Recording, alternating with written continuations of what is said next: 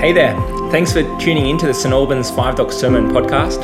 We're a church in Sydney's inner west, following Jesus and helping people find grace, learn hope and be light.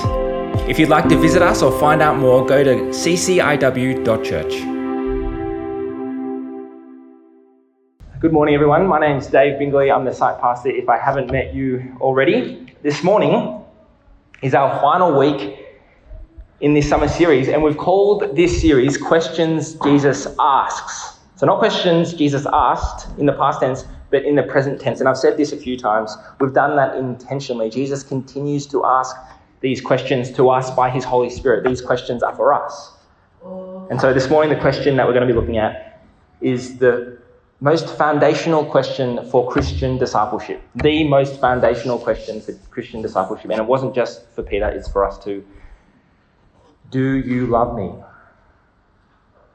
As we have the last few weeks, we're going to have a moment of reflections just after or towards the end of this sermon. It's a time just for you to, like I said last week, to share any maybe unpolished thoughts or reflections you have on what I've said and from the passage. It's a really intriguing passage this morning, and it might result in some interesting insights or thoughts or observations from you. So we'll have a moment of that just before the end of the sermon. If you like sci-fi movies, you might have heard of the 1979 movie, The Stalker. It was directed by the Russian filmmaker Andrei Tarkovsky. And the movie, The Stalker, has an eerie, apocalyptic or post-apocalyptic dystopian feel similar to Cormac McCarthy's The Road. The plot follows three men on a journey. So there's the professor, there's the writer, and there's the stalker. And the stalker serves as their guide. And as we begin, the destination where they're going is shrouded in mystery and intrigue. But eventually we learn that the stalker is leading these men to the zone. And more specifically to the room in the zone. The room is what has led the writer and the professor to follow the stalker up until this point. It's the room that's drawn them along the entire movie. The stalker says about the room, this is the most important moment in your life. For in the room, you will achieve your heart's desire. In the room, their dreams will come true. In the room, they get exactly what they want. Which is why when they reach the room, the professor and the writer get cold feet. It dawns on them, what if I don't know what I want? The room reveals all. What you get is not what you think you wish for, but what you most deeply wish for. And it begins to creep up on the professor and the writer. What if they don't want what they think? What if the desires that they're conscious of, the ones they've chosen, as it were, are not the innermost longings, the deepest wishes that they have? What if, in some sense, their deepest longings are humming under their consciousness, unawares? Now, if I was to ask you, a Christian, to tell me what you really want, what you most long for, you ultimately love, of course you know the right answer. You know that what you ought to say is God. And what you state, or what you say to the answer, what do you really want, could be entirely genuine and authentic, a true expression of your intellectual conviction. But what you want often hums underneath the surface. Would you step into the room? Would you step into the room? Are you confident that what you think you love aligns with your innermost longings? This is one of the lessons of the zone. Sometimes a person doesn't want what they think they want. And in chapter 21, Jesus asks Peter, do you love me? It's one of the last questions that Jesus asks in the gospel. And the very first question that Jesus asks in the gospel to his very first disciples is, very first question Jesus asks is, what do you want? You can't get a more basic discipleship question than this, because our wants, our desires, our longings, our loves are at the very core of who we are. Jesus is a teacher who doesn't just inform our intellect, but wants to form our loves. He isn't content to simply deposit new ideas into our minds. He is after nothing less than our wants, our loves, and our longings. To follow Jesus is to become a student of the rabbi who teaches us how to love. To follow Jesus is to become a student of the rabbi who teaches us how to love. So this morning, first point, we might not love what we think. And second, setting our love on Jesus. So we might not love what we think. To understand the verses that were read in the Gospel of John, we need to wind back the story just a little. As the Gospel accounts unfold, we get to know Peter, the disciple Peter. He's a bold, he's a brash, and sometimes a pretentious disciple. And as we see in chapter 26 of the Gospel of Matthew, he might not love what he thinks he loves. So on the night that Jesus was betrayed, and just after they celebrated the Lord's Supper, Peter is in fine form. Peter says this. He says this to Jesus: "Even if everyone else deserts you, I never will desert you." Jesus replied, "I tell you the truth, Peter, this very night, before the rooster crows, you will deny me 3 times. Or you'll deny that you know me 3 times. "No," Peter insisted, "even if I have to die with you, I will never deny you." That's in Matthew chapter 26. And then fast forwarding the story just a little bit, in John chapter 18, Peter and John, the author of the gospel, they were in the high priest's courtyard. They were standing with some guards around some burning coals because it was cold in the courtyard. And then first, the young servant girl asks Peter, "You're not one of the men's disciples, are you?" "No," Peter said, "I'm not." And then in John chapter 18, the scene suddenly shifts to Jesus, who's likewise being asked questions, but not by a servant girl, but the most powerful man in the region. And the difference is that Jesus replies with honesty and fearlessness and even a little pointedly. So that suddenly shifts to Jesus. And then in John chapter 18, it suddenly goes back to Peter. Meanwhile, as Peter was standing by the fire warming himself, they asked him again, "You're not one of the disciples, are you?" He denied it. "No, I'm not." But one of the household slaves of the high priest, a relative of the man whose ear Peter had cut off, asked, "Didn't I see you out there in the olive grove with Jesus?" Again, Peter denied it, and immediately the rooster crowed. Now, just say Peter was asked the question that Jesus asked him in chapter 21, "Do you love me?" Just say Peter was asked that question prior to this incident, prior to him denying Jesus. Of course, Peter would have said, "I love you." Yes, of course. More than anyone else. Peter knew the right answer. I imagine he would have been genuine in his answer, authentic. It would have been a true expression of his intellectual conviction. But the thing is, as Tarkovsky knows and brings out in the film, we're not always conscious of our innermost longings. They hum beneath the hood, beneath our awareness. And so when Peter steps into the priest's courtyard, what's happening is that it's nearly as if he's stepping into the room. The priest's courtyard is the moment when his innermost loves will be tested and revealed for what they are. And this scenario of testing isn't foreign to the Bible writers. Because we are what we love, and because God is after nothing but our love, and because we can so easily not love what we think, God tests people to find out if they really do love him. So a few chapters after the Deuteronomy reading in chapter 13, it says, "The Lord your God is testing you to see if you love him with all your heart and with all your soul." And in 1 Peter chapter 1, it says, "These trials will show that your faith is genuine." Faith and love are very closely connected. "Your faith is being tested as fire is tested and purified by gold, though your faith is far more precious than gold. So when your faith remains strong through many trials, it will bring you much praise and glory and honor on the day when Jesus Christ is revealed to the whole world." The point I'm making is God tests his people to find out if they do love him. So I used to live close to the Georges River down south, and just up the road was my fishing spot. And I remember the first time I went fishing during a neap tide. Now, a neap tide is when the tide is at its very lowest. I could see things I'd never seen before. I could see a sandbank from the Oatley side pretty much going all the way to the Como side. I could have walked across the river to Como if I wanted. I could see rocks and oysters and the homes of crabs and yabbies I'd never seen before. When we go through times of tiredness or pressure or busyness or outright hostility or crisis, it's like a low tide that can expose what's underneath. It lays bare the foundation. When times are easy and life is calm and settled, our loves hum under the hood without our awareness. But when the tide turns, they're uncovered and we're given a glimpse. And although these moments are painful and maybe even distressing, knowing what you really want, what you really love, is about as an important an insight about yourself that you'll ever get.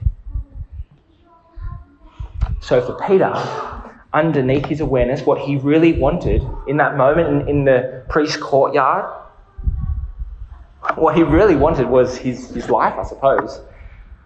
And to put that into other categories, maybe it was his safety he was after, he loved most, or his approval or reputation. It's something like that. It's hard for us to tell, but if Peter did reflect on that moment, he would have been able to specify with more accuracy than we can what it was for him, what he loved most, because it wasn't Jesus. And so we might love what we think. Now, second, setting our love on Jesus. Our focus has been on Peter, and at this point he's a man who's doomed to live a completely haunted life. He's broken, he's denied the one he swore he wouldn't, he's chickened out, his career was to be a leader in this great movement, and now he's the last person anyone will follow. His career is ruined, his self-understanding is ruined, he's a haunted man, he's been wounded. Who's going to put Humpty Dumpty back together again? All the king's horses and all the king's men? Jesus in this passage does it. He comes and he shows us that he is, from last week, the great physician, the doctor of the soul. So chapter 21 is nearly like the postscript to the gospel. In chapter 20, so the chapter before, we read of Jesus' resurrection. We read of his appearing to the disciples in the upper room and his commissioning them to go and act in Jesus' name.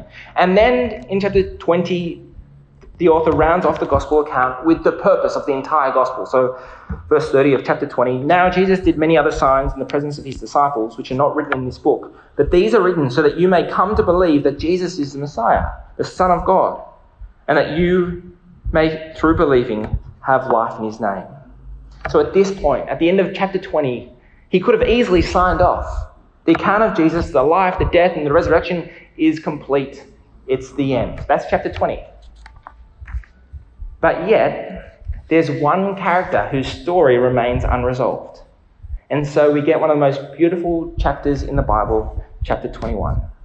I hope you see how much a treasure it is as we go through it.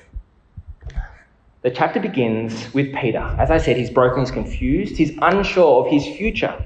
And he says to the other disciples, let's go fishing. It's what he knows best. Maybe he's trying to put the Jesus phase of his life behind him. Or maybe he just needs some space to let things settle in his mind. So they're out fishing and they've caught nothing. Verse 4. Just after daybreak, Jesus stood on the beach, but the disciples did not know that it was Jesus. Jesus said to them, children, you have no fish, have you? They answered him, no. He said to them, cast the net to the right side of the boat and you will find some. So they cast it, and now they were not able to haul it in because there were so many fish. So this nearly exact episode has happened to Peter and the disciples before. In Luke chapter 5, they didn't catch anything all night, and then they see Jesus, and Jesus says, put the net on the other side, and they catch a whole lot of fish. And in Luke chapter 5, Peter responds to Jesus like this: get away from me, Lord. I'm a sinful man.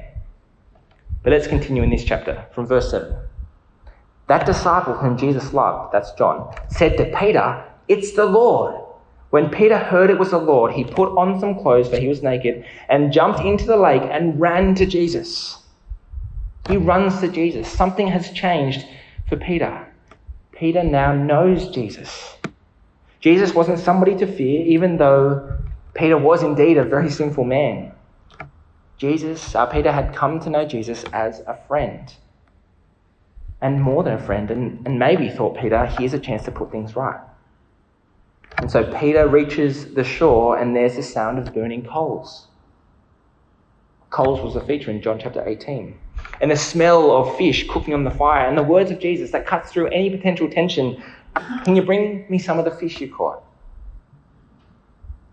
And there aren't many better contexts for healing conversations than around a fire. And that's exactly what we have here. The scene is set for the dialogue which follows, the dialogue that we read, so verse 15. When they had finished breakfast, Jesus said to Simon Peter, "Simon, son of John, do you love me more than these?" He said to him, "Yes, Lord, you know that I love you." Jesus said to him, "Feed my lambs." A second time he said to him, "Simon, son of John, do you love me?" He said to him, "Yes, Lord, you know that I love you." Jesus said to him, "Tend my sheep." He said to him a third time, "Simon, son of John, do you love me?" Peter felt hurt because he said to him the third time, "Do you love me?" And Peter said to him, "Lord, you know everything. You know that I love you." Jesus said to him, "Feed my sheep." So in some ways, the scene is the same as a few nights prior. There's burning coals and there's a threefold repetition. So in some ways it's the same, but really it's totally different. The cold, dark scene of John chapter 18 was all about Peter's love falling short. And if anything in the gospel, Peter represents our best efforts to love. He's the most determined one. If anything, if he falls short, we're all going to fall short. But this scene around the fire is all about not Peter's failure to love, but it's all about Jesus' unwavering, restorative, never failing love. That's what this chapter is about, this dialogue. So Peter, son of John, do you love me more than these? The reason I think Jesus says more than these is because it's a reference back to when Peter boasted, even if all the other disciples deny you, I never will. I love you the most. Or so he thought. So Jesus asked, do you love me more than these? These are the disciples. And then a second time, do you love me? And then a third time, do you love me? And Peter felt hurt because he asked him a third time. Peter began to feel that this wasn't an easy conversation. Jesus is returning Peter to his threefold denial, his threefold failure to love. It's nearly as if Jesus is twisting the knife a little bit in this conversation. But it's not the knife of a surgeon, as I've said before. It's the knife of... it's not the knife of a thief. It's the knife of a surgeon. So every time Jesus says, I want you to see your brokenness, your failure to love, Jesus drives down into the heart of Peter's heart the most incredible love and affirmation. Jesus says, by asking him the questions, you failed me. Peter says, I know. And Jesus says, okay, now take charge. You're the leader. Take over. It's as if Jesus is carefully unraveling the shame in Peter and replacing it with a new mission, a new purpose. Now, there are a number of disciples, and Peter is the most broken at this point in time. He's the one who was the most out of touch with who he was. His failure was the greatest. Yet Jesus says, of all the disciples, because your failure is the greatest, you're going to become the rock. You're going to become the leader. And so I hope you see what Jesus is doing here. Jesus is saying, plunge your failure into my love, and I'll make you greater than you were before. A greater failure plunged into my love makes you a greater leader, a greater shepherd. The more the failure, the greater the cracks, the more Jesus' love shines through. Or to put it another way, it's not so much about our love for Jesus, Jesus infers, it's about Jesus' love for us. It's not so much our love for Jesus, but it's about Jesus' love for us. We're going to tie things off in just a second. But are there any thoughts or reflections coming off what I've said or what the passage says? It's an intriguing passage, and you might have other thoughts. You might have an interpretation that goes slightly different to mine, but I'd love to hear it. That's a change. Yeah, for sure. I think part of the most important things to happen as we grow as Christians is for convictions we have in our head to sink into our hearts. So that the love of Jesus we sing about and talk about moves from here to here. And we're not told whether Peter would fail again if he was put in that same situation after the first time. But I think it'd be fair to say that the love of Jesus has sunk deeper than it was prior. And so maybe he won't next time deny him. We're not sure. But I think he would have known what it was to love Jesus a little bit more because he would have felt the love of Jesus himself after this dialogue. This moment is at least a recommissioning. It's Jesus commissioning him to be the leader of the church in the book of Acts, and afterwards it's at least a recommission. Yeah, Peter himself was crucified like Jesus, but upside down, because he didn't want to die the same way Jesus did. On that light note, we might close things off. So let's return to the question, do you love me? There are no two ways about it. God wants our hearts. God wants our first and primary love. In the room where you get exactly what you want, God desires a people who, if they entered, would find that in the room was God in all of his majesty and glory. But here's the key. The only way for us to ever love Jesus the most is if we see ourselves in Peter's situation, if we have a sense of how he loves us, despite our failures to love him. In fact, the greater the failure, the greater the chances that our heart will ignite in love for him. This is so key. So we can never forget this chapter. I want you just for a moment to place yourself here, okay? Chapter 21. We can never forget this chapter. It's a story, so place yourself here. It's a story of a broken man who failed in a way he never thought he would. And there on the shore is the one he failed. Not bitter or angry, not waiting for Peter to grovel at his feet, but with a barbecue breakfast ready and the fire crackling, ready to himself heal and restore the one who denied him. Jesus looks at Peter, you can imagine through the flames. And even though Peter would have likely struggled to maintain the eye contact, it'd be obvious in Jesus' eyes that here's somebody who loves me, despite my failure. So chapter 21 is a picture of a love so steady, so beautiful, it might even melt our own hearts. Let's pray.